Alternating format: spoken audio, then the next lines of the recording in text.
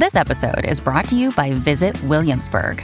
In Williamsburg, Virginia, there's never too much of a good thing. Whether you're a foodie, a golfer, a history buff, a shopaholic, an outdoor enthusiast, or a thrill seeker, you'll find what you came for here and more. So ask yourself, what is it you want? Discover Williamsburg and plan your trip at visitwilliamsburg.com.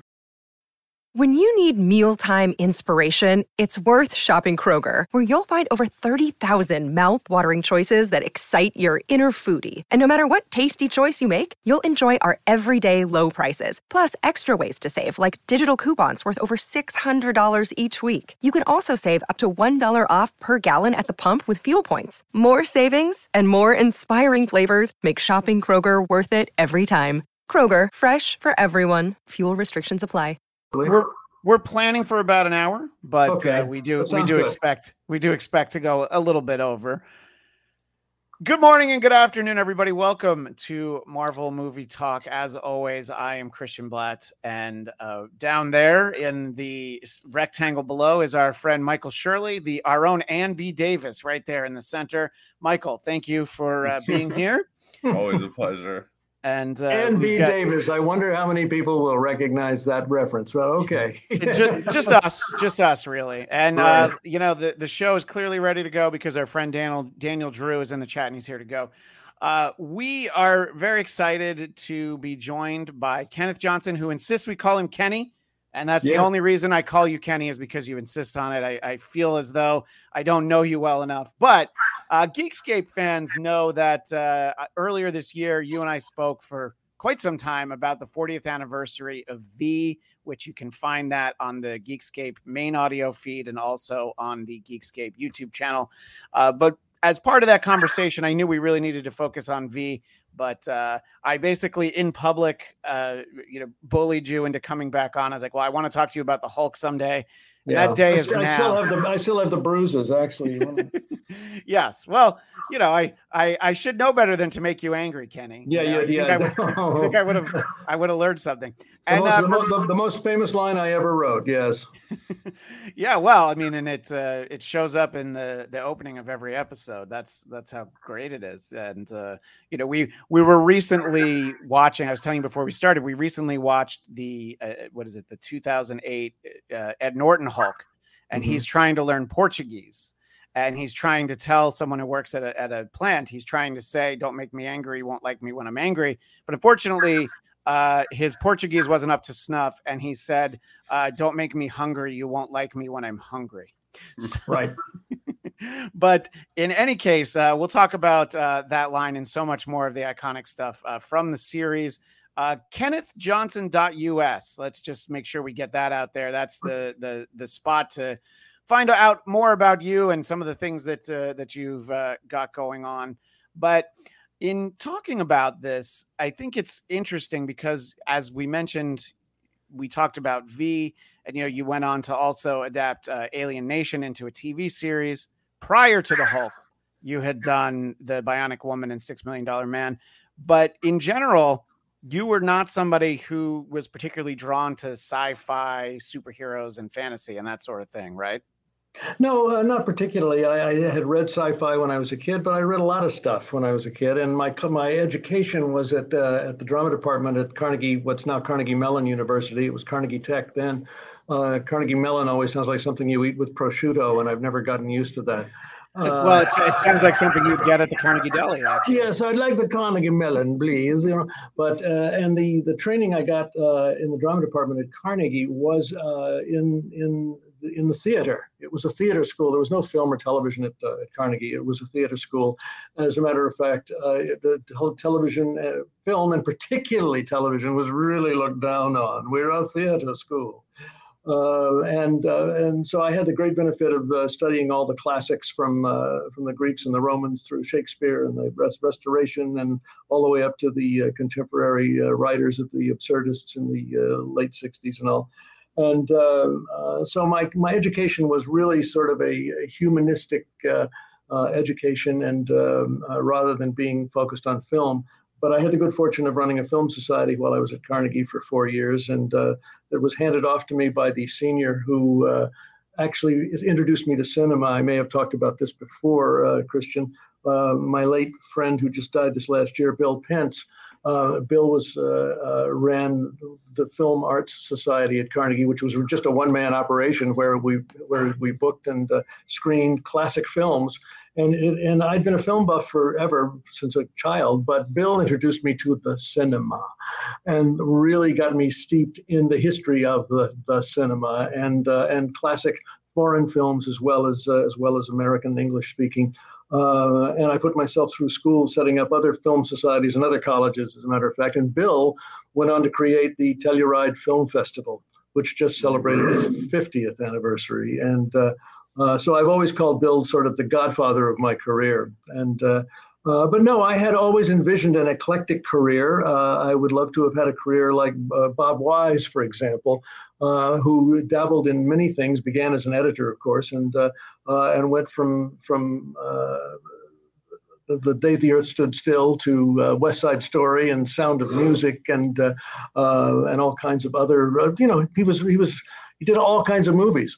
And I always sort of saw myself as doing that. But I always warn my students at NYFA, Michael, that you got to really be careful what your first success is, because that's what they will want you to do for the rest of your life. And it's you get typecast. It was hard to believe when I first came out here, but that happens.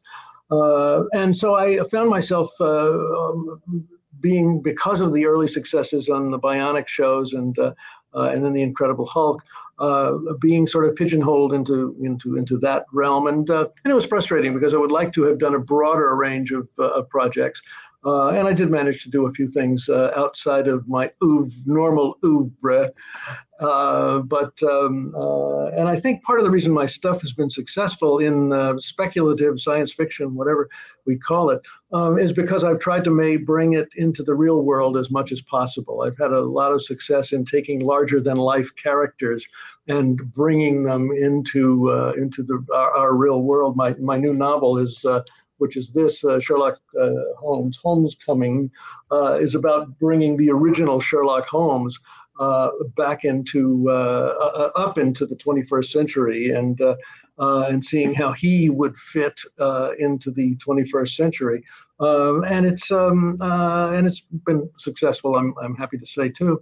So it's I think that there's a charm in taking characters that are sort of fishes out of water or more than they appear to be, and then making them work in the real world. I found the problems that I had with the motion picture versions of the Hulk were wanting, because I always sort of characterized. I never saw the second film. I hoped to when I knew that Ed Norton was going to be involved, because I was a big fan of his work and his sensibilities.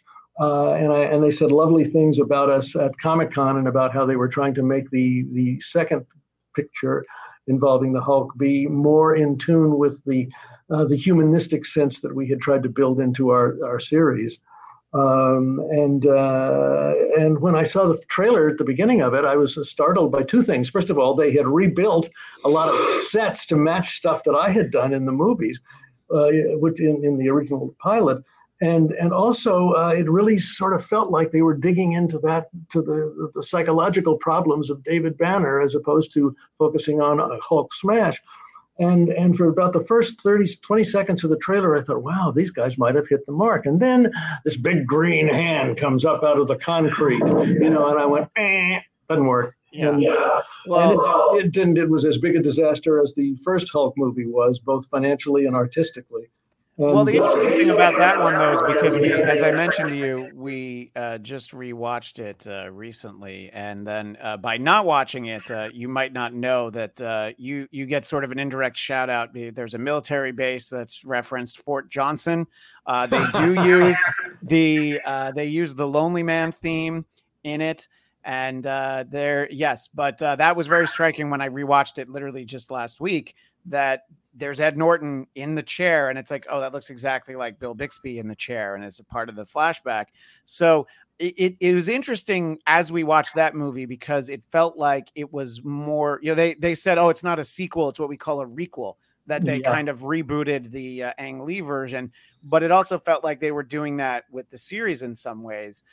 It's obviously much closer to the comic books. The problem with both of them, though, falls into the way I characterize it, and maybe I've said this before to you, Christian. If you're watching a Shrek movie in 3D animation, and suddenly there's a real human being in that picture with the 3D animation, you say, no, this is wrong, this doesn't work, this doesn't fit, it doesn't make sense. Well, what they tried to do with the first two Hulk movies was take the CGI character, which was really a cartoon, as well done as it was still a cartoon, and drop it into the real world. And all the bells and buzzers went off, and in the minds of most adults, they said, that doesn't work. And that's why I think neither of them were particularly successful. As a matter of fact, rather disastrous. It wasn't until Joss Whedon took the creature and made him a supporting player. We always called him the creature. We never called him the Hulk.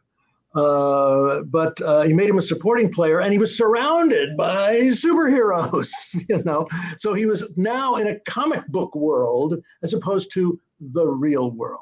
And I think that's why the Avengers was the first of those that, to me, had really worked. I thought they did a good job. Yeah, and I think that with Mark Ruffalo, they had found a good balance of, a Banner who has had the Hulk living in him for a while. And, I think that, to me, Bill Bixby is who I think of as Banner. And the problem with Eric Bana is that he's like already a bit of a Hulk. He's already a little bit built up. And I do want to welcome our friend Eric Connor, who's here now, having just left NIFA, and now he's here. And Kenny will be at NIFA in November. Yeah, hi Eric, how are you? Good. I once actually was fortunate enough to do an introduction for you at NIFA. You were there prior, and I talked about how my mom used to say to me, because I would cry at the end of every Incredible Hulk episode, and she was like, if you keep doing this, Eric, you can't keep watching this show. So I had to learn how to toughen up, because I wanted to keep watching your show, and I, my mom was fine with the tears. It was the carrying on. Long after the end credits finished. Well, Michael, I want to kind of get your thoughts on the sort of your earliest thoughts on the Hulk. Michael is not an old man like Eric and I, and so what was were the movies where you first saw the character? Obviously, I know you've known that the show's coming up, so I know you've seen some of the show in the past. But when you first encountered the Hulk? Was it a cartoon? Was it this series in reruns? I actually don't know the answer, Michael. When you first got to see the Hulk in action? Well, my first experience with the Hulk was definitely with my comic book cards. Sure. But the show, I remember seeing it randomly. You guys who watched, I'm such a huge fan of the first Captain America movie. And the Incredible Hulk show, to me, it kind of felt like it lived in that same universe. So whenever those shows would randomly come on TV, I would always try to catch them. Yeah, Captain America was one of the ones I was offered. Right, and it's... So we'll bring it to that in a second. But the Incredible Hulk lives on DVD sets like the one that you actually can't see because of my green screen, but that's all right. I saw a lot of. It's also in Blu-ray now. Right. There's a wonderful Blu-ray release, which I don't think there's anything new in the Blu-ray release, except that the picture quality is obviously ramped up a bit. Oh, well, hold on. No, Kenny, that's not how you sell the Blu-ray. There is tons of new stuff in the Blu-ray. You know what? There's all kinds of stuff in the Blu-ray. Actually, there's one I was looking at it the other day, as a matter of fact. That's prompted me to bring along some photos today. There's when we were doing... and I don't know if you want to just let me jump into this. Sure, absolutely. Because I was going to talk a little bit about when we did the second 2-hour movie that opened the second season on the Hulk. I wanted it to be something that would be special and direct it myself. And that's when I wrote the script for Married, because the idea of, I was always fascinated with the idea of having a woman get in bed with Bill Bixby and wake up with the Hulk and sing "Ah, Sweet Mystery of Life," so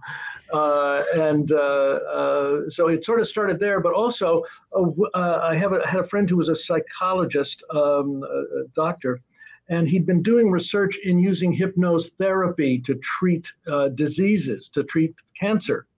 And I don't mean to just help with the pain of cancer, I mean to treat it aggressively, where he would put people under hypnosis and he would have them visualize and have visual images of like a wagon train that's surrounded by attacking savages. This represents the cancer, and the people on the inside represent their own body and how you have to fight off the attackers. And he would take patients through this under hypnosis, where they were really fighting back physically in their heads against the invaders. And I thought, that's such a cool opportunity for me to get inside Banner's head and have my two leading players in the frame at the same time. So that we could really have a hypnotic experience, hopefully in every sense of the word. But part of the need to, when I set that idea up for myself, I knew that I needed an area where they could meet. And the first thought that came to mind was the first Star Wars movie where C-3PO and R2 dropped down on that desert landscape with the sand dunes and all. And I thought, yeah, something like that would be good. And we searched, and we finally found a place called Brawley. It's just north of the Mexican border at the end of the southern part of California, which is a state park, which looks like the Sahara. I was startled to see it. So I've got a couple of shots from that I wanted to tell you about, because when we got there to film, my location manager, Ed Jeffers, came up to me all in a flap, and he said, "Kenny, we've got a big problem because there's a man here that's saying it's his land and we can't film here." And I said, "What are you talking about? It's a state park, Ed." And he said, "Yeah, but could you just come talk to him?" I said, "Ed, you're the location manager. Just work it out." And he said, "Well, no, I think if you could just talk to him for a minute or two." So that's can I bring up the photo here? How do we try this? Yeah, click on present, and then there should be the lower button down there. Let's try that. And share screen. And I've got to go to here, and then I've got to go to there. Yeah. And go to there. How about that? You see and look at that. And there is indeed your photo. Yes. There you go. Okay. Well, this is Ed Jeffers, and this is me. You can see I am not happy. This is John McPherson walking along patiently behind us, and Jeff is saying, or rather Ed is saying, just come, Kenny, just come down and meet the guy, will you? And I'm grumbling, and okay, we get up to the edge of where the sand starts, and I see coming toward me this Arab guy with a scimitar riding a donkey that's being led along. And I'm going, what the hell am I looking at? And he's yelling, "Get off my land, get off my land." And as he gets closer, I begin to realize it's Bob Steinhauer, my line producer. And I start cracking up, as you see. And everybody knew about it but me, right? And this is me bowing down to welcome the Ayatollah Steinhauer, as we called him. And Bob just wanted to do something that would sort of get everybody off with a laugh. We knew it was going to be a difficult 2 days here because the temperature was 125 degrees and the temperature of the sand was 150 degrees. So he wanted us to start with a laugh, and so we did. This is the Hulk head that I was talking to you about before we started. This is the original that Werner Kepler made for us as we were trying to figure out what the creature should look like. You'll notice how nifty the hair is, It's we never could make that work. And I later realized that the problem was that what we should have done was shaved Louis's head, because Lou had big Italian hair, and to try to get it squashed down enough to be able to get that in, it just wouldn't work. And so 30, 40 years later, I finally figured out the way to do it, and it would have been better for us if we'd gone that way. But too late, unfortunately. Well, Yeah, I want to kind of backtrack to the notion of you taking on the project. You referenced the fact that they approached, I guess, Universal had optioned or licensed a few Marvel characters, and they came to you to see what you'd be interested in. And I guess you initially weren't interested. What was it that made you kind of come back and think, oh, I know how the Hulk works if I can do it the way I want to, Kenny? Well, I think this story's been told a million times, so I will condense it to the absolute essence. I just didn't want to get involved with spandex and primary colors. And the Incredible Hulk was just even worse. I was actually trying to figure out how to say no to Frank Price, who's the president of Universal at the time. But I was in a good spot because I had done The Bionic Woman, which was a huge hit at that point, and as well as the $6 Million Man. And I was reading a book that my wife Susie had given me by Victor Hugo called Les Miserables, and I had not read it until that time. Susie read it when she was 18. That's my wife, and I had Jean Valjean and the fugitive concept in my head, and Inspector Javert, pursuing him. And I thought, okay, well, maybe there's a way to take a little bit of Victor Hugo and add a little Robert Louis Stevenson's Dr. Jekyll and this ludicrous thing called The Incredible Hulk. And I went back to Frank and said, okay, look, here's what I do. I can do it as an adult psychological drama that's really based on Greek tragedy, where the hero brings down onto his own head the curse. Because when you start messing with things better left to the gods don't like that, and they say, "Watch this," and he's struck. So that's what it was. So rather than going through the comic book origins of the Hulk, which was something about a gamma ray, he was too close to a gamma bomb going off. Okay, I said, let's do it more realistically and build it off of a man's obsession with trying to find out why he didn't have the strength to turn over and rescue his wife, turn over the car that his wife was trapped inside and burned to death. And yet other people have been able to accomplish that kind of thing. So that's where we got into the Dr. David Banner, physician scientist looking for a way to tap into the strengths that all humans have, yada, yada. And Frank agreed to let me do it, said, agreed that it would be my casting, that they wouldn't shove some actor down my throat that I didn't want. And I said, okay, I'll do it. And I want something in return. We agreed I was going to do a big miniseries based on Sir Walter Scott's Ivanhoe, set in the 1200s with Robin Hood as a supporting player. Great piece of work that had never been done well cinematically. So I was just eager to get the Hulk behind me and move on. The pilot 2-hour movie for the Hulk was written in 7 days. And on one of those days, I wrote 43 pages of script in one day. Never beat that record. And the telling thing is that, normally scripts have a lot of different color pages because so many people have notes and they get to make changes and yada, yada, yada. We shot the white pages of my first draft script. And that's and I immediately then started working on Ivanhoe, which of course never got made because by the time I was ready to do it, Frank Price had left the studio and the hand that had shook mine was not there to sign the check, and that's how I fell into the Hulk. And Bill Bixby was the first person and the only person I sent it to. I had seen him in a television play called Steam Bath in '73. It's still available on DVD, and it's a killer. And I watched this actor whom I just knew occasionally, not personally very well, but I saw him go through every emotion that I could ever imagine needing, in a drama, in 90 minutes. And just to interject quickly, Kenny, that sort of answers my question about Bill Bixby. Was because prior to this, he was very well established from My Favorite Martian, Courtship of Eddie's Father, and I think mostly he was thought of as a comedic actor. But see, there's that missing link was the play you saw him in. And I think it's interesting that he was the only actor. So as you were writing it, was it like, oh, this is Bill Bixby? Yeah, that's what it was. He was the guy because he was a big television star, and I wanted that. I wanted people to say, oh, if Bill Bixby's interested enough to get involved with this thing, it couldn't be a complete bag of shit. And Bill's Paul Braden was Bill's agent and gave Bill the script, and Bill said, "I don't want to even read a script called The Hulk." And his agent Paul said, "Yes, you do." And and Bill read it and called me and said, "Can I come talk to you?" And I said, "Sure, come on over."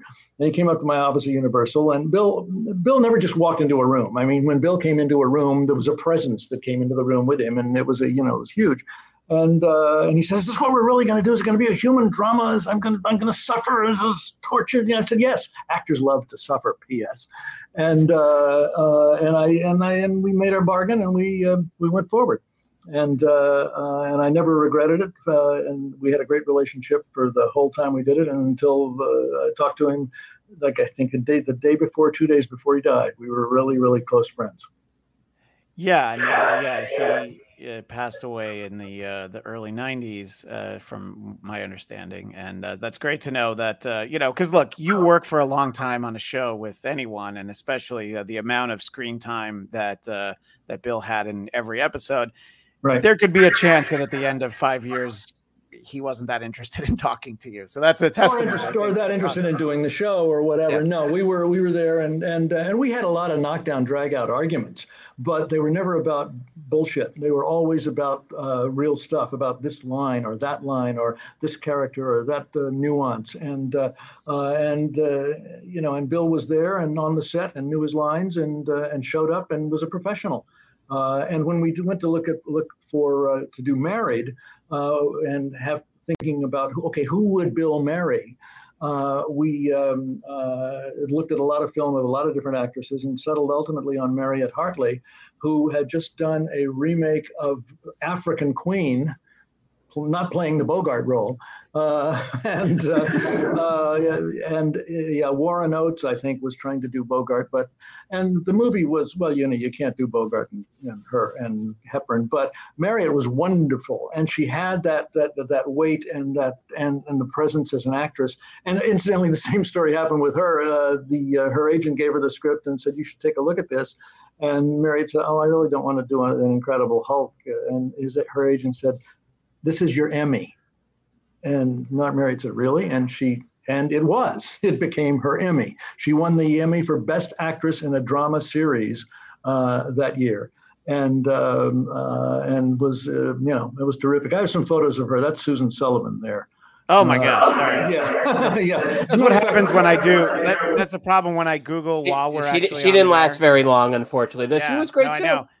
Yeah. But I got to tell you that Susan Sullivan was key to making the pilot successful, because she was our eyes in the room, and she was the reality that had to. And she was extraordinary. And when I see it nowadays, I'm aware that of the import and the impact that she had. But just to come back to Married for a second, here's this is the desert where we were filming. This is one of the shots that we got up in Brawley, so it's this surreal kind of landscape. But it gave me, and here we are further away. This is where we were, where that shot was taken from. We were that far away, and as I said, the sand temperature was 150 degrees, so we had to protect Lou's feet when he was out there. And the other problem was that it was so hot that his makeup, the green makeup, was separating into the primary colors of blue and yellow. So when he stood around waiting to go on, he would get hot, and the makeup, suddenly we had a blue and yellow Hulk. And just before we go out to get the shots, the team had to rub him down to get it green again, so that he could go out. But it gave me the opportunity to get shots like these, where I've got my hero and Bill and Lou in the scene at the same time, and you get the feeling here of the confrontation of Banner with his demon on the inside, and trying to keep him in a cage, and trying various methods to try to close him in. And this is the moment that I told you I'd always sort of fantasized about, Mariette being in bed with Bixby, and her suddenly something's happening that she was not expecting. And again, Mariette brought the reality to it, and was so powerful in her performance that it really helped to bring the audience into the unreality of having, scenes with a big green guy. This is the scene where they, in Married, where he proposes to her. They've been down walking on the beach, and it was a very touching scene. We didn't do it actually at the beach because it was too noisy at the water, so we got the close-ups of them up here. And this is me sort of helping her through it. And this next shot, this is the one that Mariette calls her Emmy picture, because that's how our relationship was as we worked through and tried to figure out, what the character was, exactly how she was going to play it. So it was a wonderful experience. And it was funny. Mariette had just given birth 2 weeks before that to Justine, her daughter. And the very first day of filming was the scene at this bar where she's getting drunk because she's dying and getting picked up by the wrong people. And she had the silk blouse on, and we had to keep changing her silk blouse because she would hear Justine crying off stage, and she would start lactating, and suddenly there were. So we went through, I think, about a half a dozen silk shirts that day, and she was embarrassed, and we said, "What are you embarrassed about? You just had a baby. Of course this is going to happen. Don't worry about it." And she was great, and she was there through thick and thin, and we had really a wonderful time bringing the characters to life, and again, as I said, she was really part of the reason that Married was so successful. It, as a matter of fact, my pilot was released in Europe as a theatrical feature, and became. They got a call from Universal one day, and they said, "Hey, congratulations!" I said, "What?" So they said, "You have the top grossing movie in Europe." I said, "Have you got the right number?" I said, "Yeah. We released your pilot as a theatrical feature in Europe, and for like 2 months, it was the top grossing movie, and made a pot full of money for Universal. I think it was at the time it made about $18 or $19 million overseas, which was in 1978. That was huge, And I got a check one day from Universal Residual. I said, "This is a weird check. What is this?" And I called them up and I said, "What's this check for?" And they said, "Oh, that's your profit participation as a writer for the pilot, for the movie that we released in Europe." I said, "Oh, cool. This is my share of the 17 million." And they said, "Yeah." And they said, and the check was for $6.71. But back then that was like $19. That's right. Nowadays, yeah. But actually, that was just my writer's check. I did get my director's residual. My part of the foreign theatrical release for directing was $3.25. So I almost made $10 on the deal. Well, welcome to studio bookkeeping. In those days, you could have gotten 2 cups of coffee for that. Barely. If I drank coffee, which in those days I didn't. In case anyone wonders why there was 2 strikes this year. In the industry for those residuals. Yes. Well, we have a similar problem where most shows, Eric changes his shirt 3 or 4 times. It's not quite the same problem. I want to stick on Banner for a moment, and I want to go back to Michael, and I will get to some of these questions in the chat. There's some great questions from our audience. But Michael, I wanted to kind of focus on whichever iteration of the Hulk, but specifically for this one, the separation, the importance of the character of Banner, you can only earn what the Hulk or the creature goes around and does if we're interested in watching Banner. And I believe that was a big problem for you with the second Hulk movie, was you just got tired of looking at Ed Norton. But talk about the importance of Banner and sort of specifically, watching Bill Bixby as Banner in the series. Well, I just wanted Michael to jump in real quick. Okay. We'll certainly get your thoughts. Yeah. I found it such a huge connect when we were talking last week about the movie with Edward Norton. I felt like these are just like 2 completely different characters that have nothing to do with each other. And I feel like you definitely don't get that in the original Hulk TV series. They very much feel connected. Almost too connected, maybe even.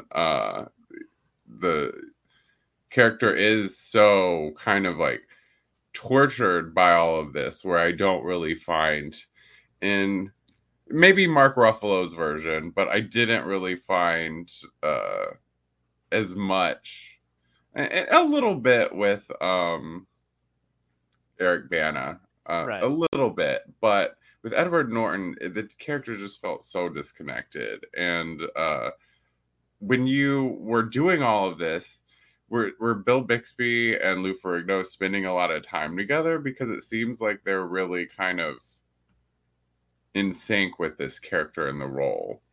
Well, they spent some time together, but not a whole lot, because generally, when we had shot Bill's sequences and the eyes turned white, it was take the rest of the day off, Bill, and hello, Louie.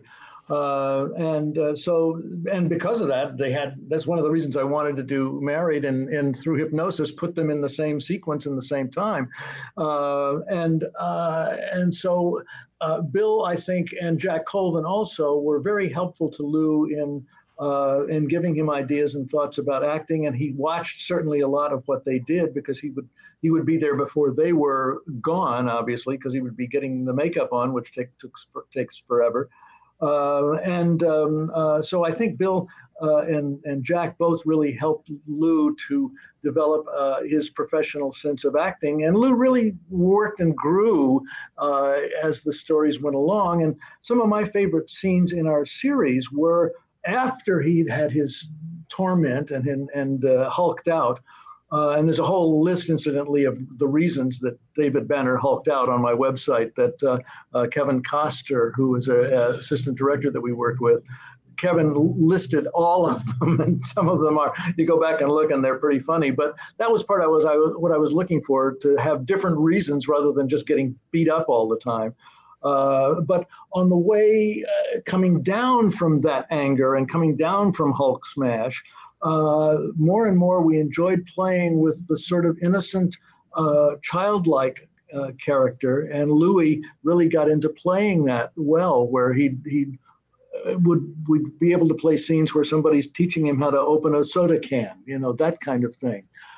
Smaller stuff and more human kind of stuff, like a person who was, somewhat mentally disabled.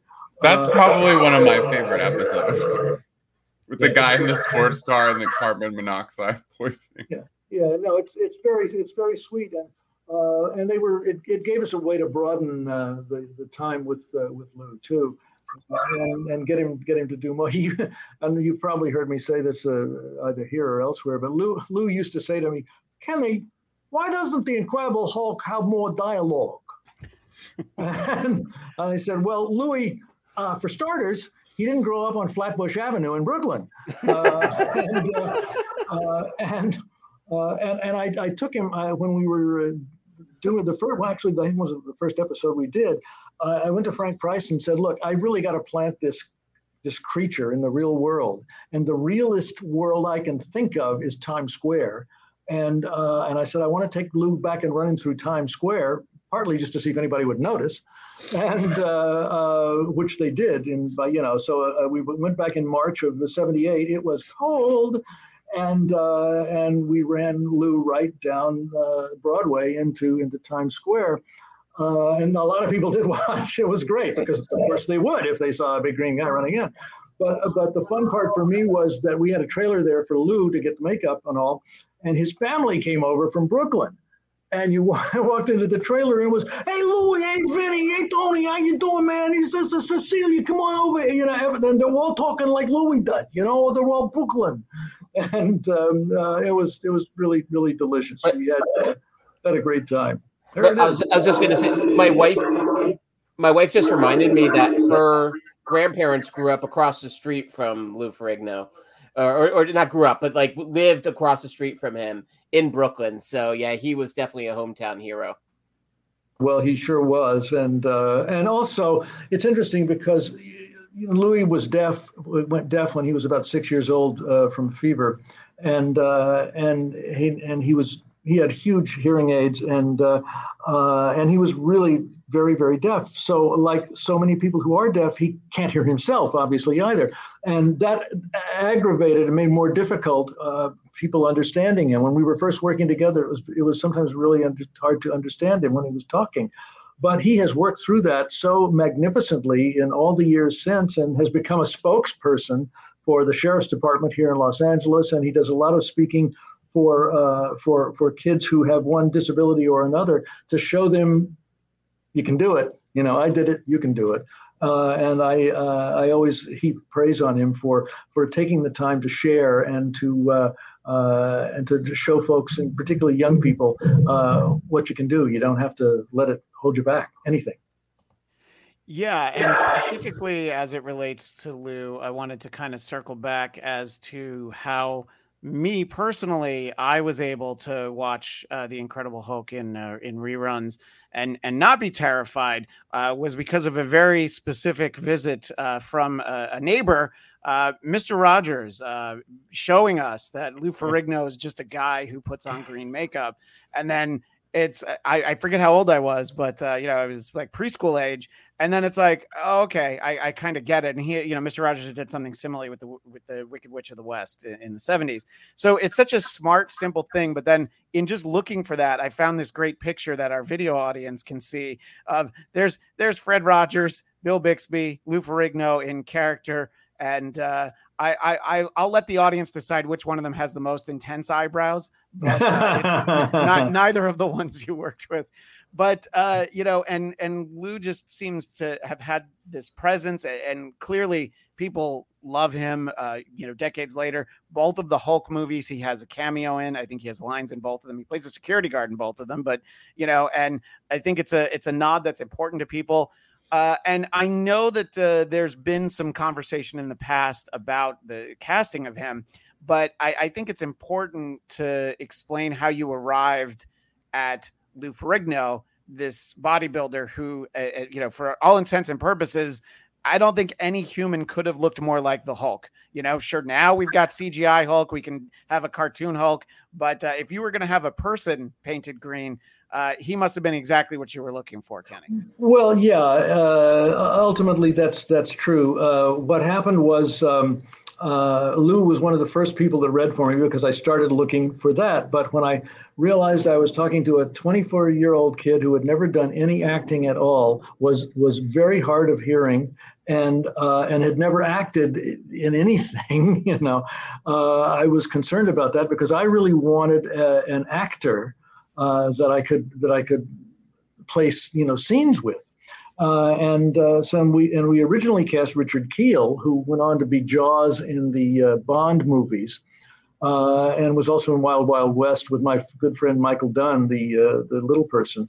And Richard Dick Kiel was really an actor, but we shot about a week's worth of film, and we just got the feeling it just didn't look right, and it didn't feel right, and he really needed to have more of the physique. So I brought Lou back, and it's not like I could audition him by reading a scene, because Hulk not talk because Kenny decided Hulk talk sound dumb, and Stan really got on board with that too.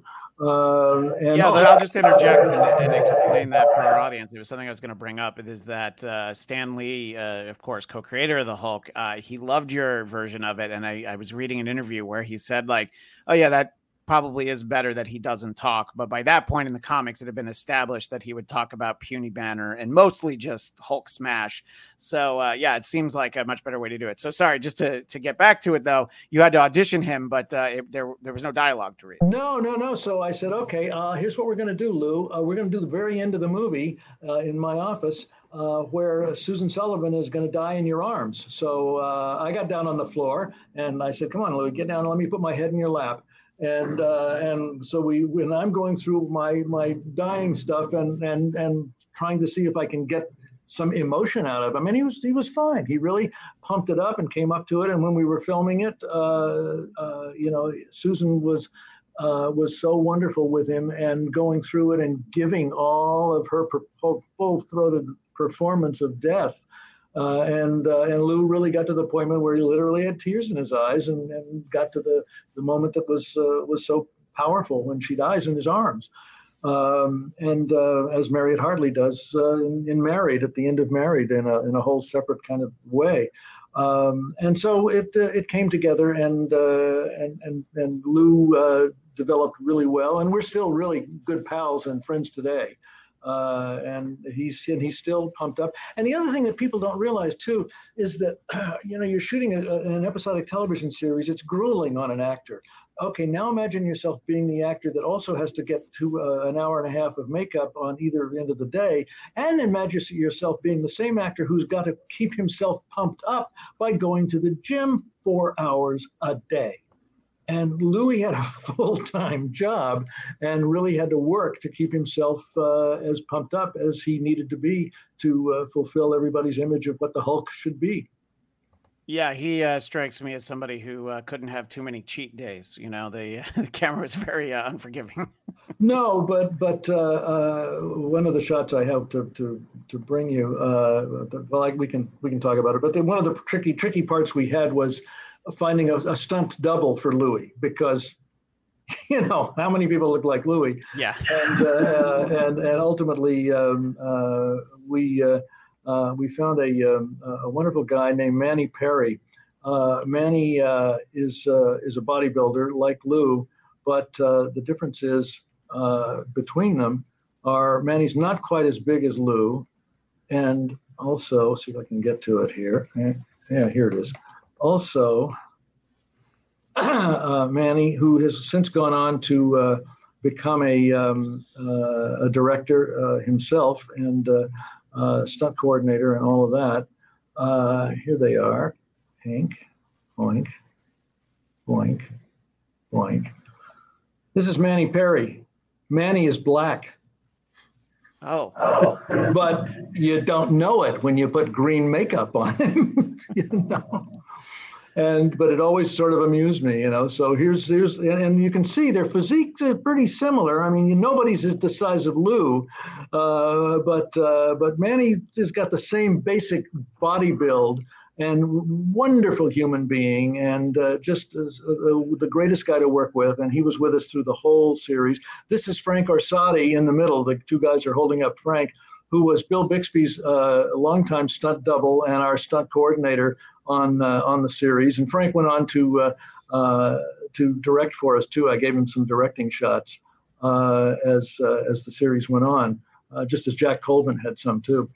But yeah, I love the fact that underneath that green skin, the Hulk was a black guy, and it really made me smile. Well, one of the things you were talking about was, filming in the elements and how, the makeup could separate, or it could run, or, it's, you could accidentally see a white spot if it's not reapplied. I wanted to go back to the Times Square episode, because I did watch that in the past week, and there's a scene that our visual audience can see, and Lou is running up Park Avenue, and there's snow everywhere, and of course he's barefoot and he's barely got a shirt on. So he really went through the ringer more than most actors usually do, I guess, when you would shoot on location, right, Kenny? Oh yeah, and we had little green feet made for him that you can still see in a lot of the shots, particularly nowadays in high def. But it was challenging, obviously, to what we put him through. But again, this really helped to put him into the real world, and that was the whole point of going to New York and having that reality that the whole world was familiar with, and seeing him in the midst of it. And I had like 3 cameras running. One was up on the top of Times Square, where the big ball goes down on New Year's Eve, looking down at him at 45th and Broadway, right in the heart of Times Square, and a couple of other cameras on the street. Of course, we were working with the police to control traffic. And I got to tell you too, guys, one of the biggest rushes you can get as a director is to have a walkie-talkie in your hand and just quietly say, "Hold the traffic in Times Square, please." It's like, well, okay, it was great. Or at one point that we were shooting, there was not enough traffic. And the TCA officer that I was working with said, "You want more traffic?" I said, "Yeah." He said, "Okay, hang on a second." He said, "Okay, hold the traffic down at 50, 58, 59." And they held the traffic for like 2 or 3 stops. People held at a red light with cops saying, "No, you can't go through." And then finally they let them all through. And it was like a herd, a huge herd of cars coming through right when we needed them. It was cool. Yeah, and I think that the importance of putting him in the real world goes a long way. Of the episodes I watched and rewatched recently, this one stands up, and the Hulk breaks Las Vegas. Because first of all, I'm seeing 70s Vegas, which I have never seen with my own eyes. So it was kind of fun to see all that, to actually be out there on some of those locations. I think it adds to the realism, instead of, a lot of locations are clearly, sets and sometimes practical locations in California. But when you're recognizable landmarks, I think it adds a lot to it, Kenny. Yeah, well, all those, I don't want to burst your bubble here. All those landmark shots were stock footage. We never took the show to Vegas. We shot it locally. And the only time we went anywhere else was for this the jump to New York for one day of filming in the street of Manhattan. And when we went to Brawley for 3 days, we were down there for 2 days. But all the rest of the shows were shot in Los Angeles and using stock footage to say, okay, here we are in Las Vegas. Okay, I'm not going to ask you any questions about Santa Claus. I don't think I want to hear the answer. Eric, I want to give you a chance to share some of your thoughts. I know that you watched a number of episodes, in the last week, some that I didn't watch. So I don't even know what you'd like to ask Kenny about, but I wanted to give you the opportunity, Eric. Sure. Kenny, you were talking about like Lou Ferrigno's like performance, and that was something that was really kind of fun for me watching it now. And it's been, I'm not sure how many years since I like literally sat down and watched an episode beginning to end. And I was really struck by his performance because it was like silent cinema almost. So much of his physicality, I thought was like, it wasn't just a muscular guy. Like there's so much more going on in his performance than I think, definitely a younger me would have noticed. But I think that's something in terms of grounding it. I think that word kind of kept coming to mind as I'm watching a whole bunch of these episodes from across the seasons is, Bill Bixby as a performer, the way he could work with so many different types of actors. A bunch of years ago, I got to interview Ed Begley Jr., and I talked about how he's like a wonderful dance partner in a scene. And I thought like that's a quality Bill Bixby had so well, is he would be with children, adults, people with a variety of sort of personalities. And I think I think when I was watching it now, I appreciated like how hard that can be on an actor. It's like he's not acting with the same cast week in, week out.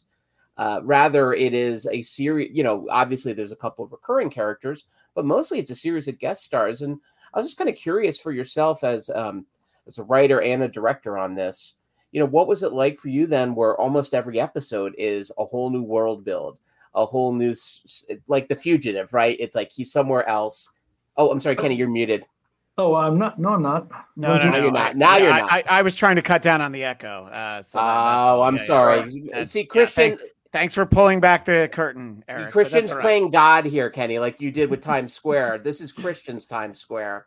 He runs it all. But I'm sorry. I was wondering if you could talk about what it's like every episode. You had to do a whole new world, basically. Well, yeah. I mean, and Bix, the only time he ever worked with one of the continuing characters was when he would have scenes with Jack Colvin, who was either blindfolded or Bixby's face was covered. And certainly he never got to work with Lou, except this one time when we did the Married piece.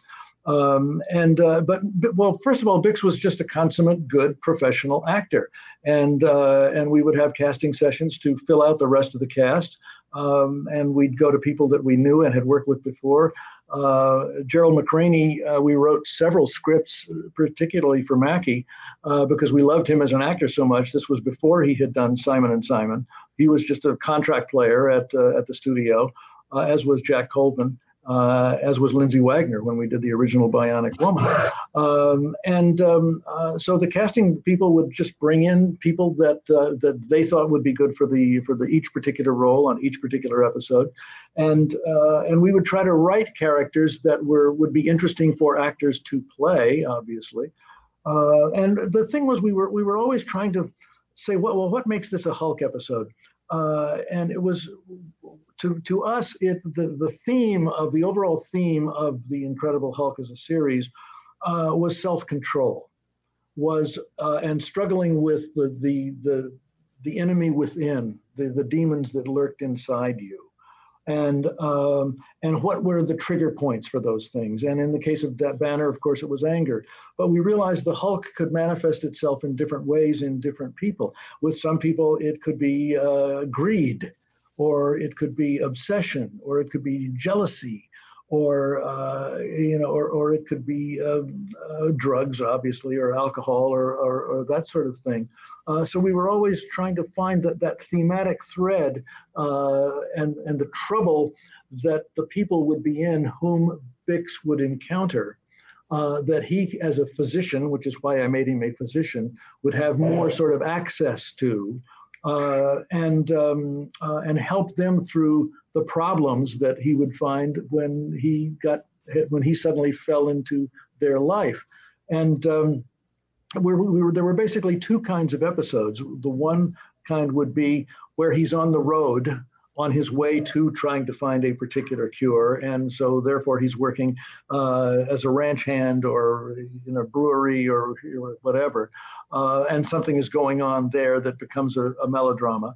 And the other type of episode is where he had gotten to someone who might be able to help him. The is there a cure here episodes.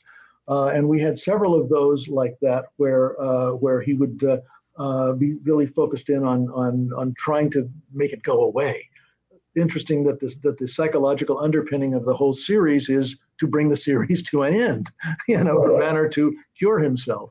And we never got to play that out. I had always envisioned eventually bringing it to a conclusion that was satisfactorily psychologically for the audiences as well as for Dr. Banner. But we were canceled by an idiot summarily, and we had already 6 shows in the can, and none of them were a final episode, or we hadn't even really thought about how we were going to do it. But we just knew that eventually we would probably try to find a way of having some closure. But we never got there. But no, Bix welcomed the new casts and was a wonderful collaborator and a real helpmate to all of the people that came in, no matter what age they were. And it was just a great professional company. One of the things I wanted to touch on briefly is that you talked about, yes, the show ends unceremoniously. And then a few years later, there's a series of sort of sequel movies with Bill Bixby, Lou Ferrigno, Jack Colvin's in one of them. But you are not involved in those. Were you not approached, or what happened to that? No, I was. In fact, I was up in. It was odd, and I never quite understood it quite clearly. But I think I do. I was in Toronto filming Short Circuit 2, directing that. And I went to see my dailies one night, and in the screening room next to me was Robert Harris, who then was head of Universal TV, and a good friend, old friend.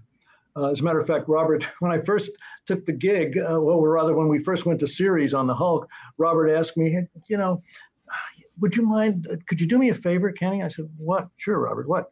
He said, well, my sister, Karen, and her writing partner, they've really just started, but could they pitch an idea to you? And I said, well, sure, I can't say that I'll buy it necessarily. He said, no, just give them a chance to see what it's like. So Karen and Jill came in and pitched the story. It was a really good story.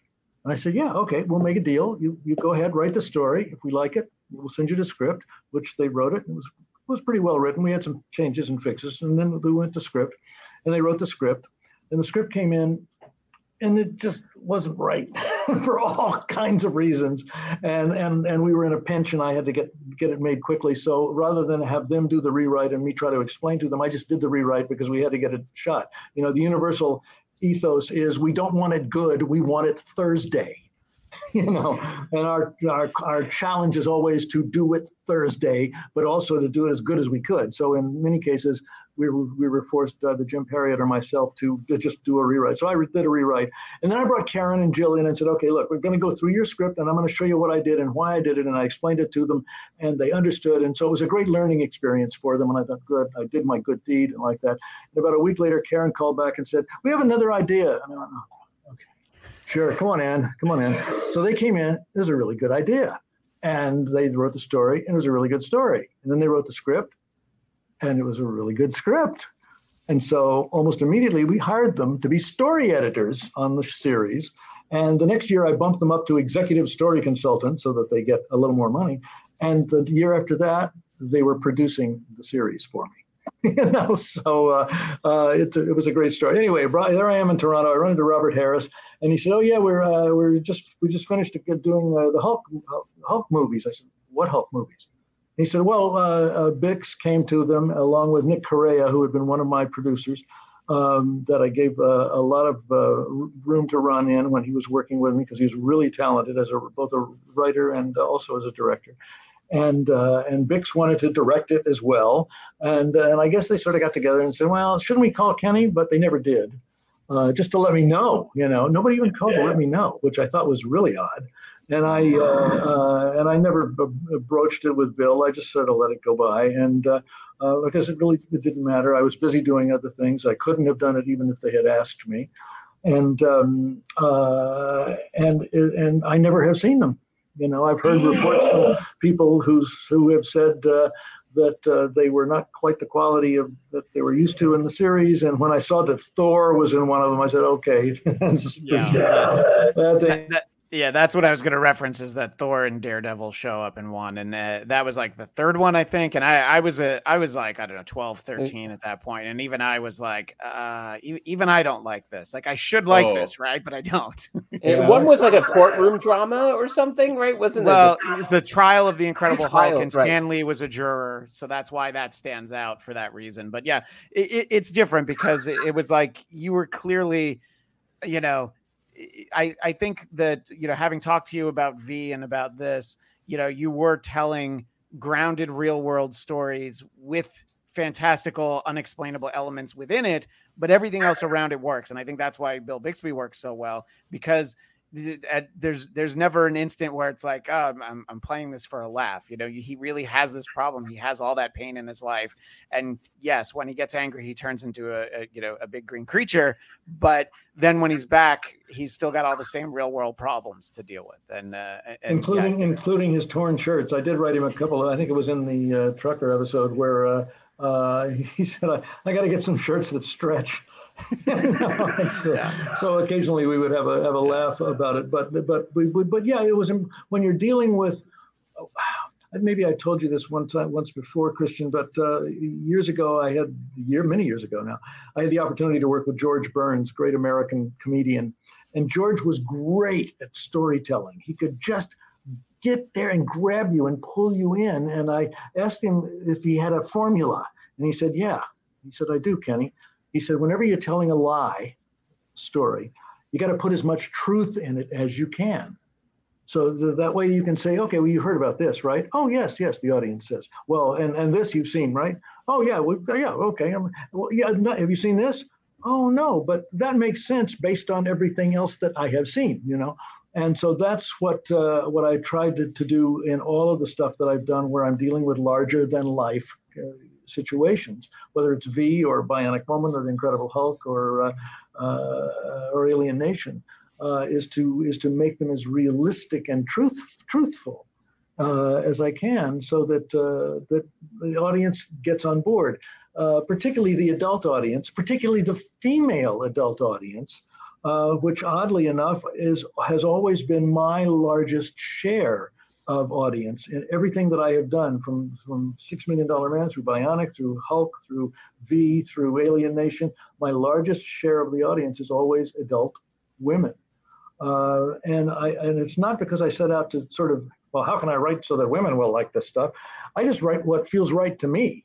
And that's fortunately my sensibilities, I guess, have been enough to drag along a lot of female viewers, which is really, really satisfying.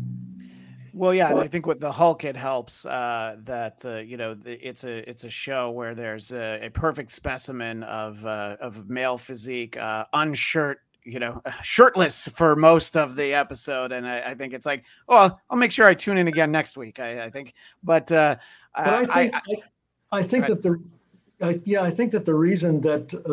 the reason people, particularly women, tuned in the show. Yes, some were coming to look at Lou's body, no question about that. But it was Bix that carried the show in terms of the emotional content and the drama, and I've had thousands of emails come in from people who say something to the effect of, I wish I could be driving along and see him hitchhiking on the side of the road so I could pick him up, and that's what we wanted. That's what I wanted everybody to feel. Look, he's got that quality where, in an episode, it'll be established that he's been around for 3 weeks and, so some girl in her late 20s already loves him, and I'm like, yeah, he just brings that to the table. There's a couple more things I want to ask you about. I know we're already past an hour, but we'll try to wrap it up soon. But I did want to get a couple of these questions in because they were asked a while ago. Cami Egan, did you ever consider going back to Hulk as gray instead of green for the show? When he was first introduced in comics, he was gray, but fairly quickly thereafter, they realized green popped more. Did you ever have any thoughts of having him be a color other than green? Of course, that was the argument that I did lose with Stan, because I changed his name. I wanted to change his name from Bruce Banner to David Banner, so it wouldn't be alliterative. I was trying to avoid the Lex Luthor, Lois Lane, Clark Kent, Peter Parker alliteration that is one of the landmarks of comic books. The other thing I said was, Stan, what is he? The envious Hulk? The jealous Hulk? Why is he green, Stan? The color of rage is red. You get flushed with anger. It's. And Stan said, well, it used to be gray, as you pointed out. And then the printer, not the publisher, but the printer came to me and said, we think we can do a pretty consistent green. How would that be for this one? And Stan said, sure. And I went, oh, Stan. It's not organic. It doesn't make sense. It's not a human color. And now I understand that the Red Hulk has shown up in later years. So no, we were stuck with green. And the biggest problem with green was that there was no green makeup when we just started the show, because they did not make any pancake makeup, which is what we use in filming. The only green makeup we could get was grease paint, which had to be imported from Germany. And grease paint rubs off on everything. So it was like when we were doing the second TV movie with Laurie Prang, who was in a pajama outfit as Lou was carrying her through this swamp. There were days we had to stop filming because we had gone through 24 pairs of pajamas for Laurie, and we didn't have any that weren't green.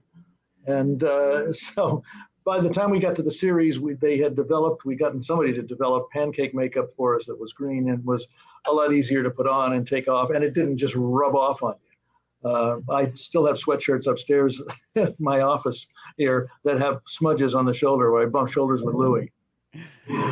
Well, Cami Egan, who asked that question, the episode you're referencing, I believe, is called Death in the Family. And that was one that she referenced when we talked about how we were going to do this, because in it, the Hulk does square off with the bear and he tosses a rattlesnake. Those were the ones that she remembered from, watching it as a kid. And, the show needs to work on the adult level. But obviously, some of us watching it as kids, it was like, okay, the guy in the denim shirt has some problems. Okay, all right, I'm kind of paying attention. Okay, here's the Hulk. Now I want to see what happens. Right. Well, the bear was a story too, because when I wrote this second, the order from CBS was a Genesis pilot and a second TV movie that showed how it could work as a series. In which case Bill was working at a ranch, and there was blind Laurie Prang. And I sent the script to Stan because I just always did as a courtesy. Stan really never gave notes on the script or anything, but I just wanted to keep him aware of what we were doing, particularly the first couple out. And he called me from New York and said, "I got the script. I love it. It's great. The fight with a bear is terrific, but it ought to be a robot bear." And I took a deep breath and said, "No, Stan, let me explain why." And maybe you've heard this story, but it's fun. I said, an audience will only buy so much. Now, Stan, we're asking them to buy that Bill Bixby metamorphoses into Lou Ferrigno. Now, Stan, that's a really big buy. And as soon as you add a robot bear into it, you're out of the realm of any sort of possible reality, and you'll lose the entire adult audience. And he said, "Yeah, but you had in the Bionic Woman and the $6 Million Man, you had robotic." I said, "Yeah, but we were in a world of robotics where my leading lady was partly robot.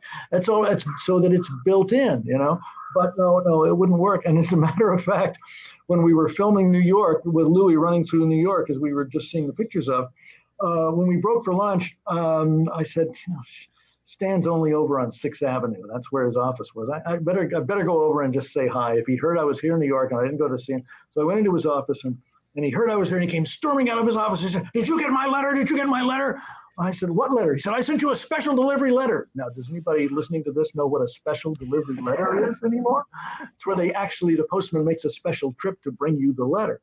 I said, "Well, no, what did you say in your letter?" He said, it said, "You're right, and I was wrong. There should not be any robot bears. That's ridiculous for this kind of thing. What you're doing is great." And I said, "Okay, Stan, I'm sure glad I came over." It was a good day all around.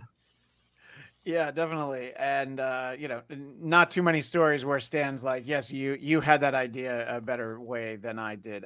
David wanted to know, did you come up with the line as the writer, "You won't like me when I'm angry," which of course is in the original TV movie, but then also in the recap portion at the beginning of every episode?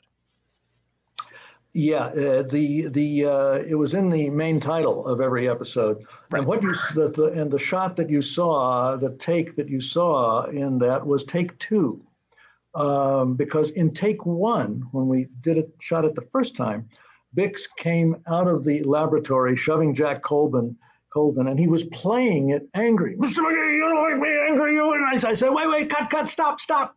And I went up and whispered in his ear, "Bix, it's a joke." And he said, "Ah." And then he went back in and came out and playing and was strong, but then he breaks it off and gets that little magical twinkle that Bix could do so well and does the line. And we know, that he's not joking, but it played that way. And it's funny because when we were at the premiere of the first Hulk movie,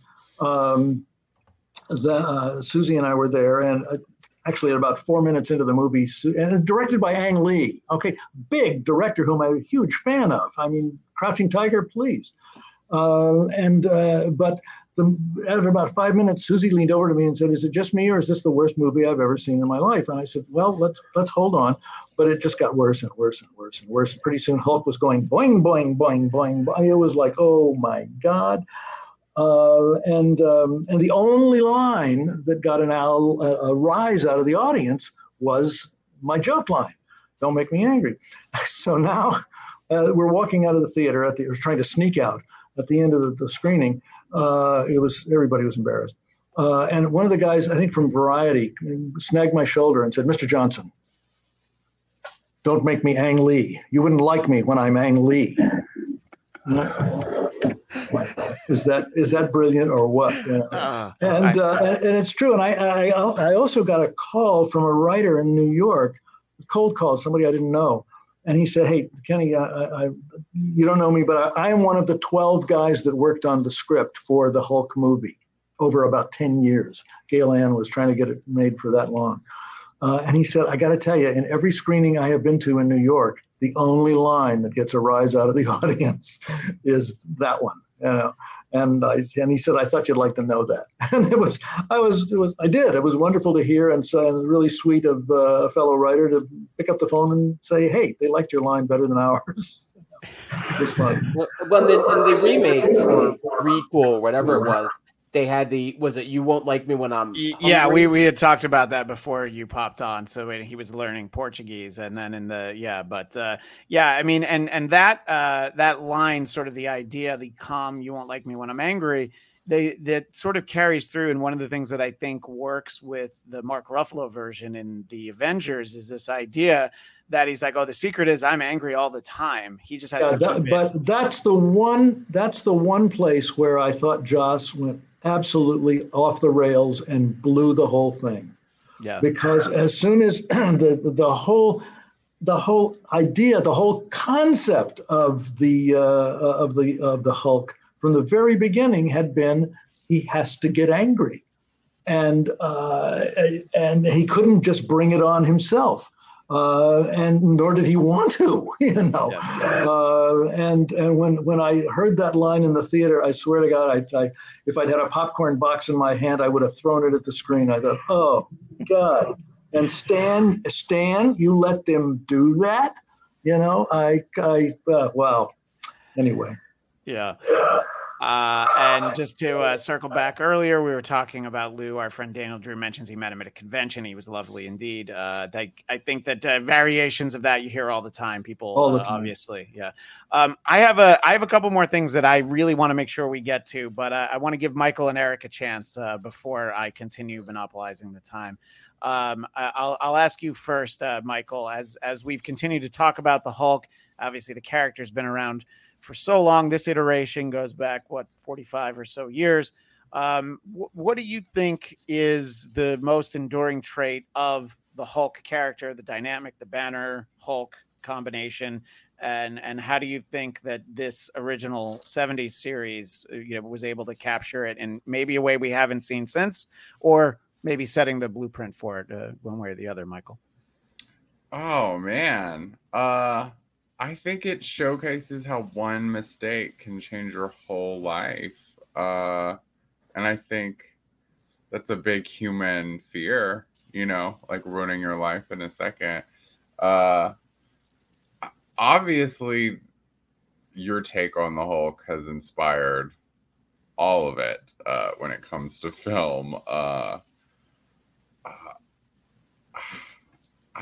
I can't really, I guess because I've as long as as Christian said earlier, I'm a little younger than them, but my whole life there has been this show, so I can't really imagine life without this version of the Hulk. I think it was super important and really rare back at that time.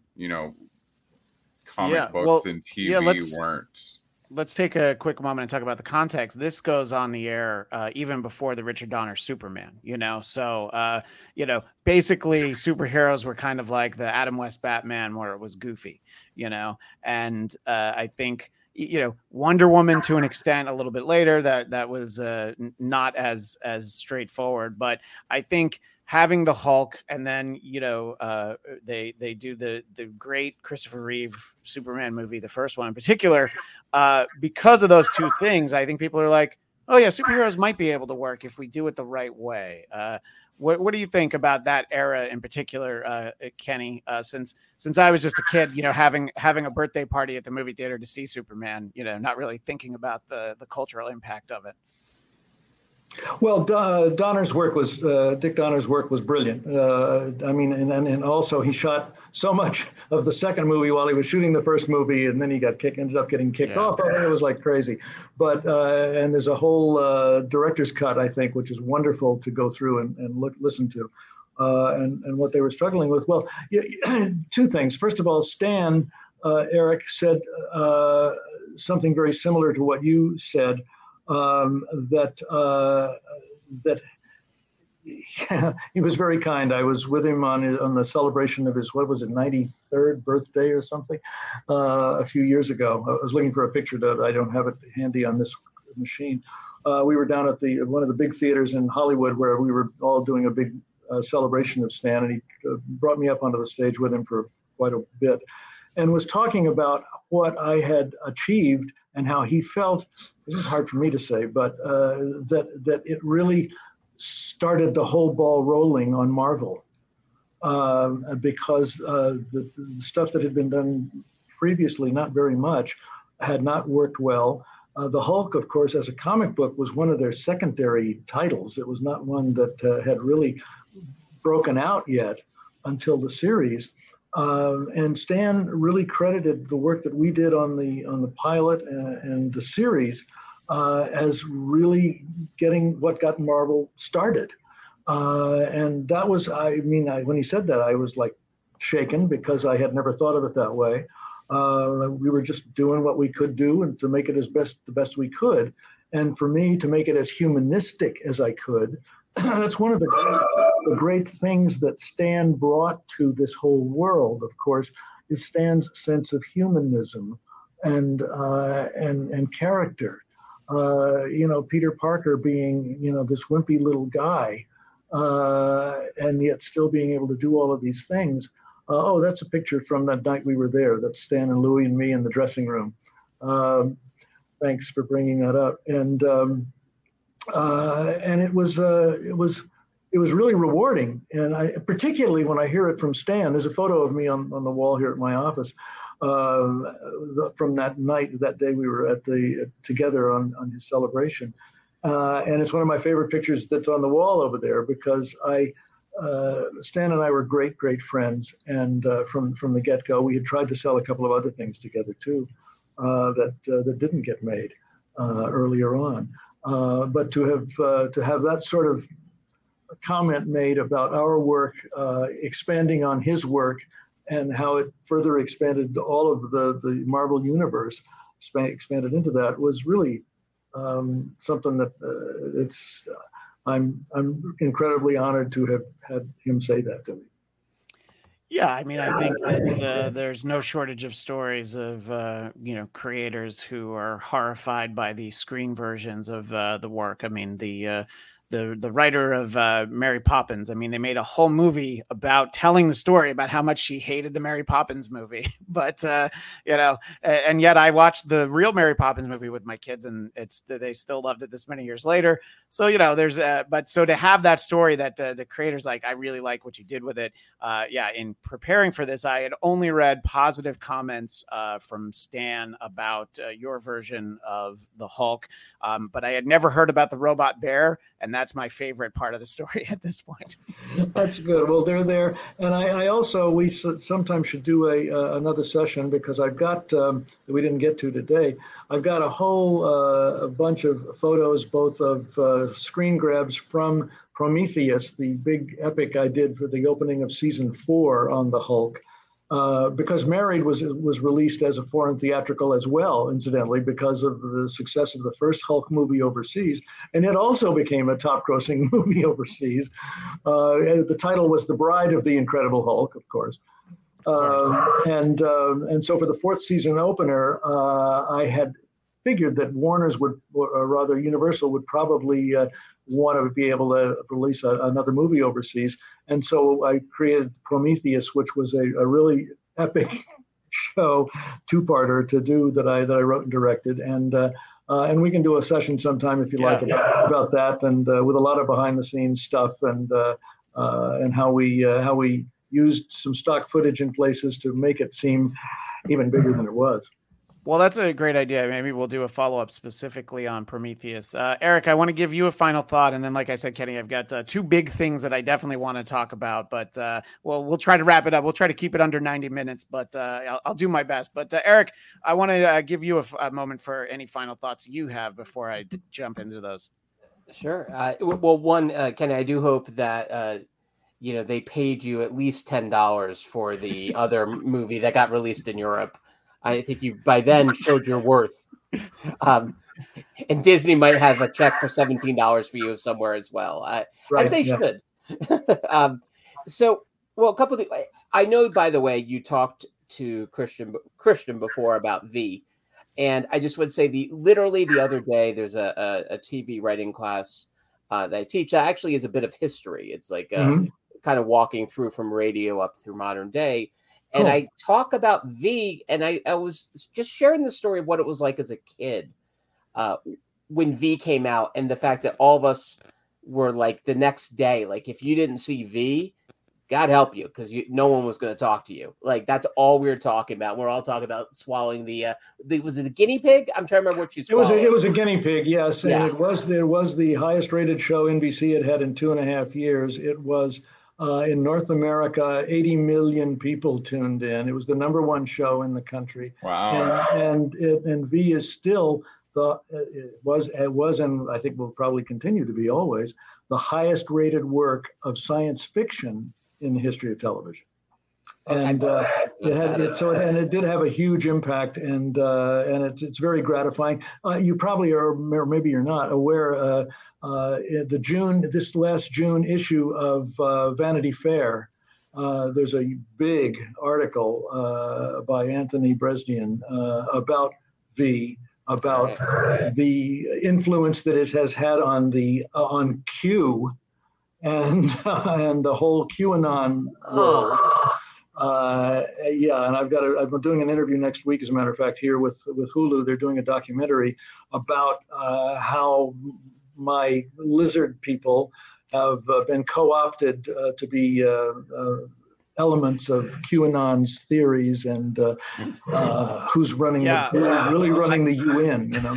I definitely don't want to go down that rabbit hole, but that's the sort of the way that people first was aware of Alex Jones was the fact that he's always talking about the lizard people who are behind everything, and I'm like, wait, I've seen that. I think we can try to figure out how to beat them. But anyway, Erica, you can see the June issue of Vanity Fair is online, and you can read the article. It's a great article. I spent about 6 hours and put him in touch with all the other players that were involved, and he did a great job in really putting it all together.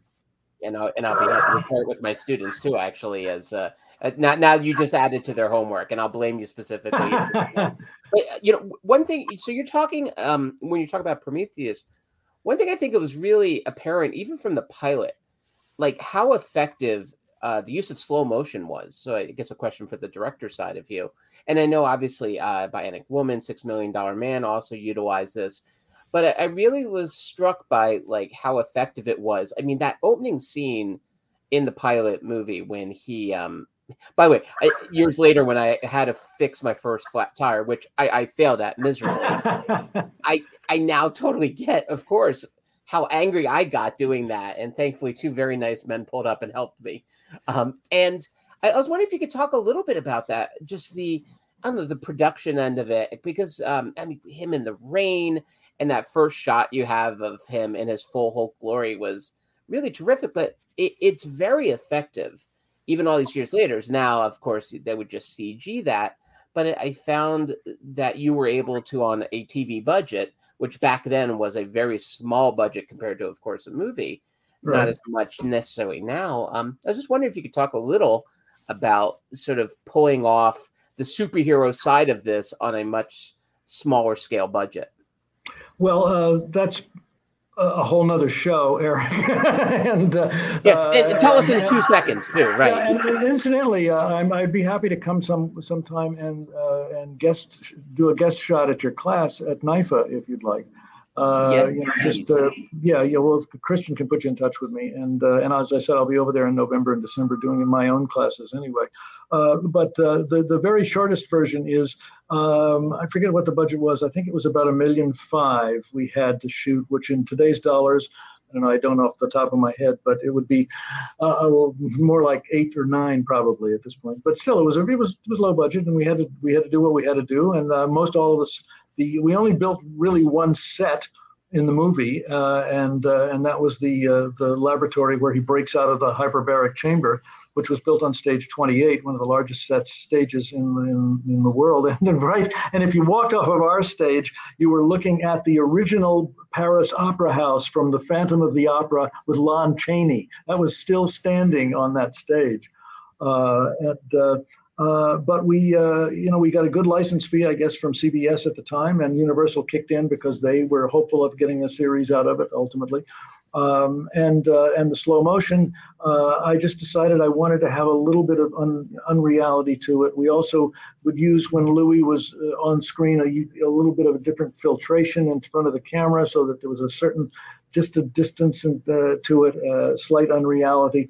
And yet at the same time, the Bionic shows, when they ran in slow motion, it was about 60 or 80 frames a second, which is considerably slower. I just wanted a kiss of slow motion for the Hulk stuff, but it just helps to, I don't know, it just seemed the logical thing to do, to extend some of the action, some of the crash and smash stuff, particularly. And I was working throughout the series with John McPherson, who was a great lighting technician, and along with our gaffer, Jack Schlosser. They been on more sets than I will ever be on in my life and done more work than me.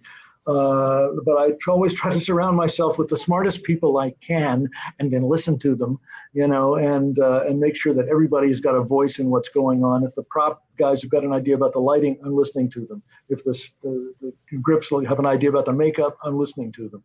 And I always try to pick it. And then I always say, that was her idea, that was his idea, because then everybody feels like they can contribute. And it really becomes the collaborative experience that we talk about in movies. And so it was challenging, and yes, shooting.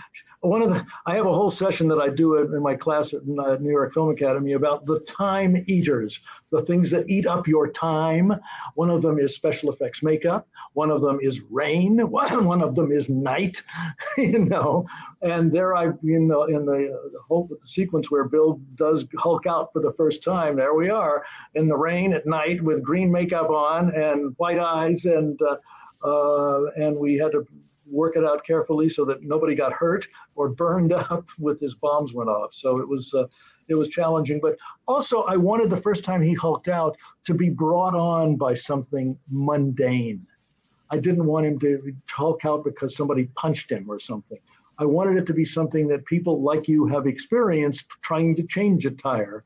But it had all been building up, and finally when he bust his knuckle, bang, the white eyes come, and now we're at the point of no return. And it worked really well. Kenny, before we finish, I want to talk about two people. The first is Jack Colvin. Obviously, Bill Bixby, Lou Ferrigno are such an important part of the show as the two halves of the main character. But Jack McGee, following him around, trying to, catch on to this story. It's so important that he actually sees the Hulk in the movie. He's not just hearing rumors about it. So you understand why he's doing it. The comparison to Jean Valjean, obviously it's sort of this, he's being chased. It's also, you referenced the Fugitive TV series, Detective Gerard following him while he has the quest for the one-armed man.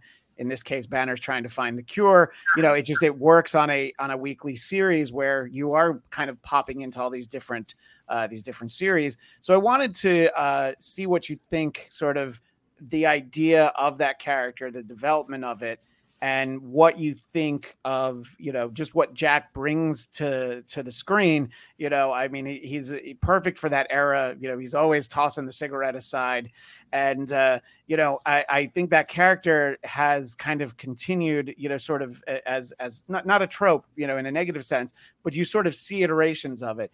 I remember in the late 80s when I first read Thomas Harris's Red Dragon, which is the book before Silence of the Lambs. There's a character who works for a newspaper called the National Tattler. His name's Freddie Lowndes. He was played by Philip Seymour Hoffman in the more recent movie, Stephen Lang in the earlier one. And it's kind of the same idea. Nosy reporter who is just sort of following the story around.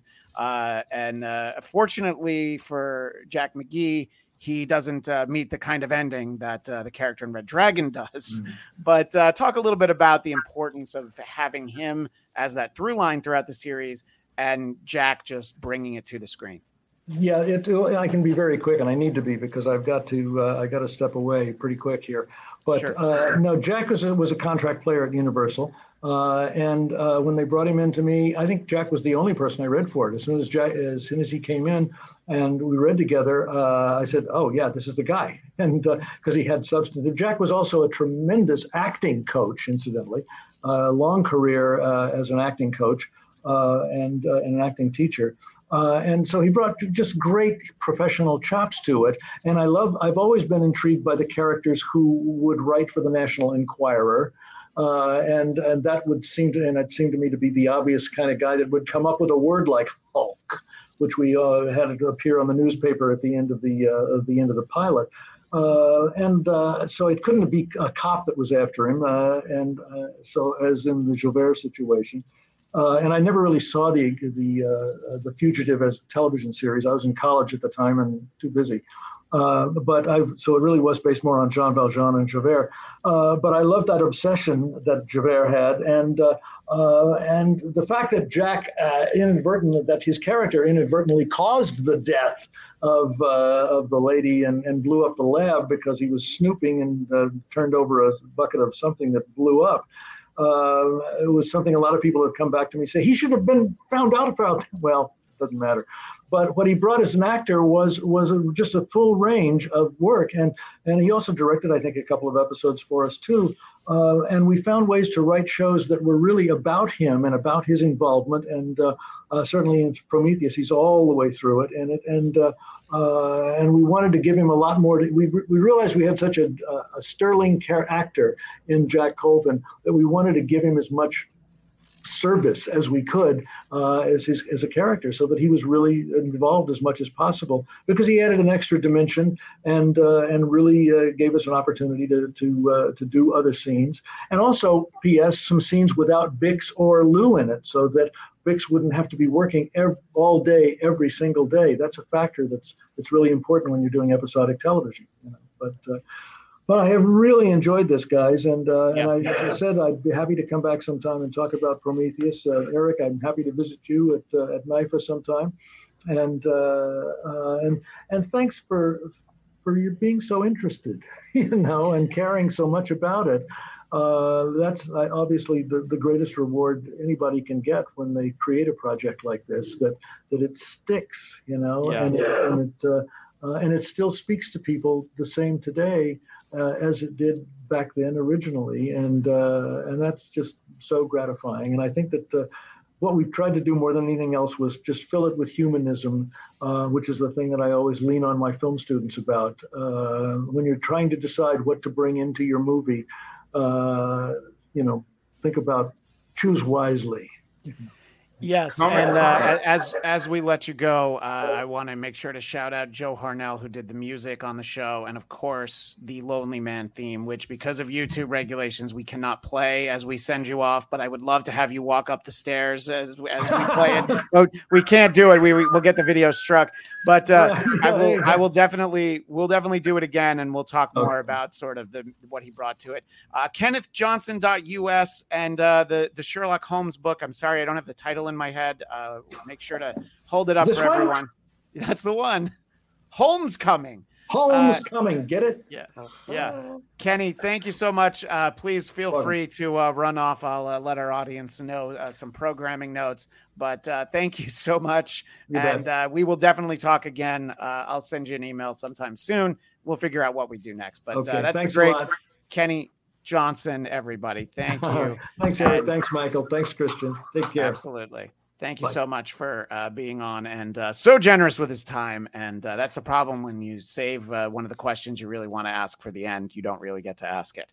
But I did want to end on the music, But then ask Michael though about the scoring of the music. Yeah, and look, it was a lot of fun to go back, and there are many episodes of this show that I have not seen.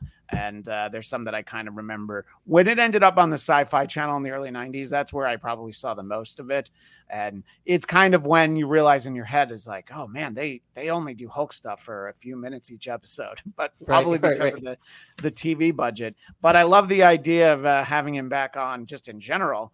And talking about some of the specifics, maybe the married episode that he's talking about and the Prometheus. Maybe we do that as a twofer. Sure. I didn't know until we started talking right before the show that he had brought visual aids, that he had these great pictures of them playing a joke on him on the set. And it's wonderful to get a chance to talk to Kenny. And as I mentioned at the top of the show, I did talk to him for even longer than this. I talked to him for an hour and 45 minutes for Geekscape about V back in May, I think. Actually, it was April. And there's a video of that right here on the Geekscape channel. And then also it was on the audio feed right around that time, celebrating the 40th anniversary of V, which I think that if nothing else, watching V and the Incredible Hulk, you get a real sense for the fashions of a bygone era. Michael, has any of David Banner's wardrobe inspired any possible denim cosplay for somewhere in the future, perhaps wandering from town to town trying to get a job as a ranch hand?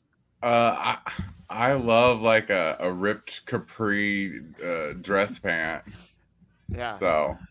I had no idea until we started talking that he didn't even see the Ed Norton Hulk. That's why I told him, I'm like, well, they kind of shout you out in it, but he's like, yeah, I wasn't interested. I'm far too conceited to let anything like that go. If I had created like the basis of something, I would.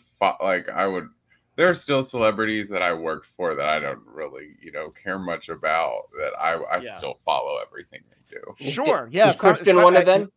Yes, but he said celebrities. And yes, I'm not going to name any names, but someone you worked for is always very interesting, an interesting follow. Well, that person I do love, and I follow with genuine interest. But there's some that I just keep tabs on. Is it Kanye West? No. He wow, said you still love him? No, Jeez. and the interesting he thing went to about my Kenny, college, by the way. The interesting thing about the interesting thing about Kenny when I talked to him about V is that there's a well-known sequel miniseries called V: The Final Battle, and then a TV series. He is absolutely not involved with either of those, and that's a great story. For anybody interested in filmmaking, talking about writing 40 pages for the Hulk movie in a day, that's crazy. And the development process, how quickly V got on the air, I believe that is also an example where they shot white pages. And it's crazy to think about how little rewriting might have gone on at the time. But anyway, we could recap what everybody just saw, but we've already gone so long today. And we will definitely have Kenny back sometime in the near future. I do want to provide a programming note for everyone, because our next show will not be next Wednesday at this time. It will be next Friday at noon Pacific, 3 p.m. Eastern, 2 Central, so that we can recap episode 1 of season 2 of Loki, which will be premiering, I guess, Thursday evening. So we'll be doing that Friday afternoon, and our show's going to live on Friday for a little while. I will let you know, though, we do also have a special episode that'll pop up during the run of Loki. We actually have a couple of specials that I'll let you guys know more about if you tune in next week. But make sure you join us Friday. And Cam Egan knows you so well, Michael. Michael's favorite show is next week, the return of Loki. And so make sure you find us right here on Geekscape, Friday, noon Pacific, 3 p.m. Eastern.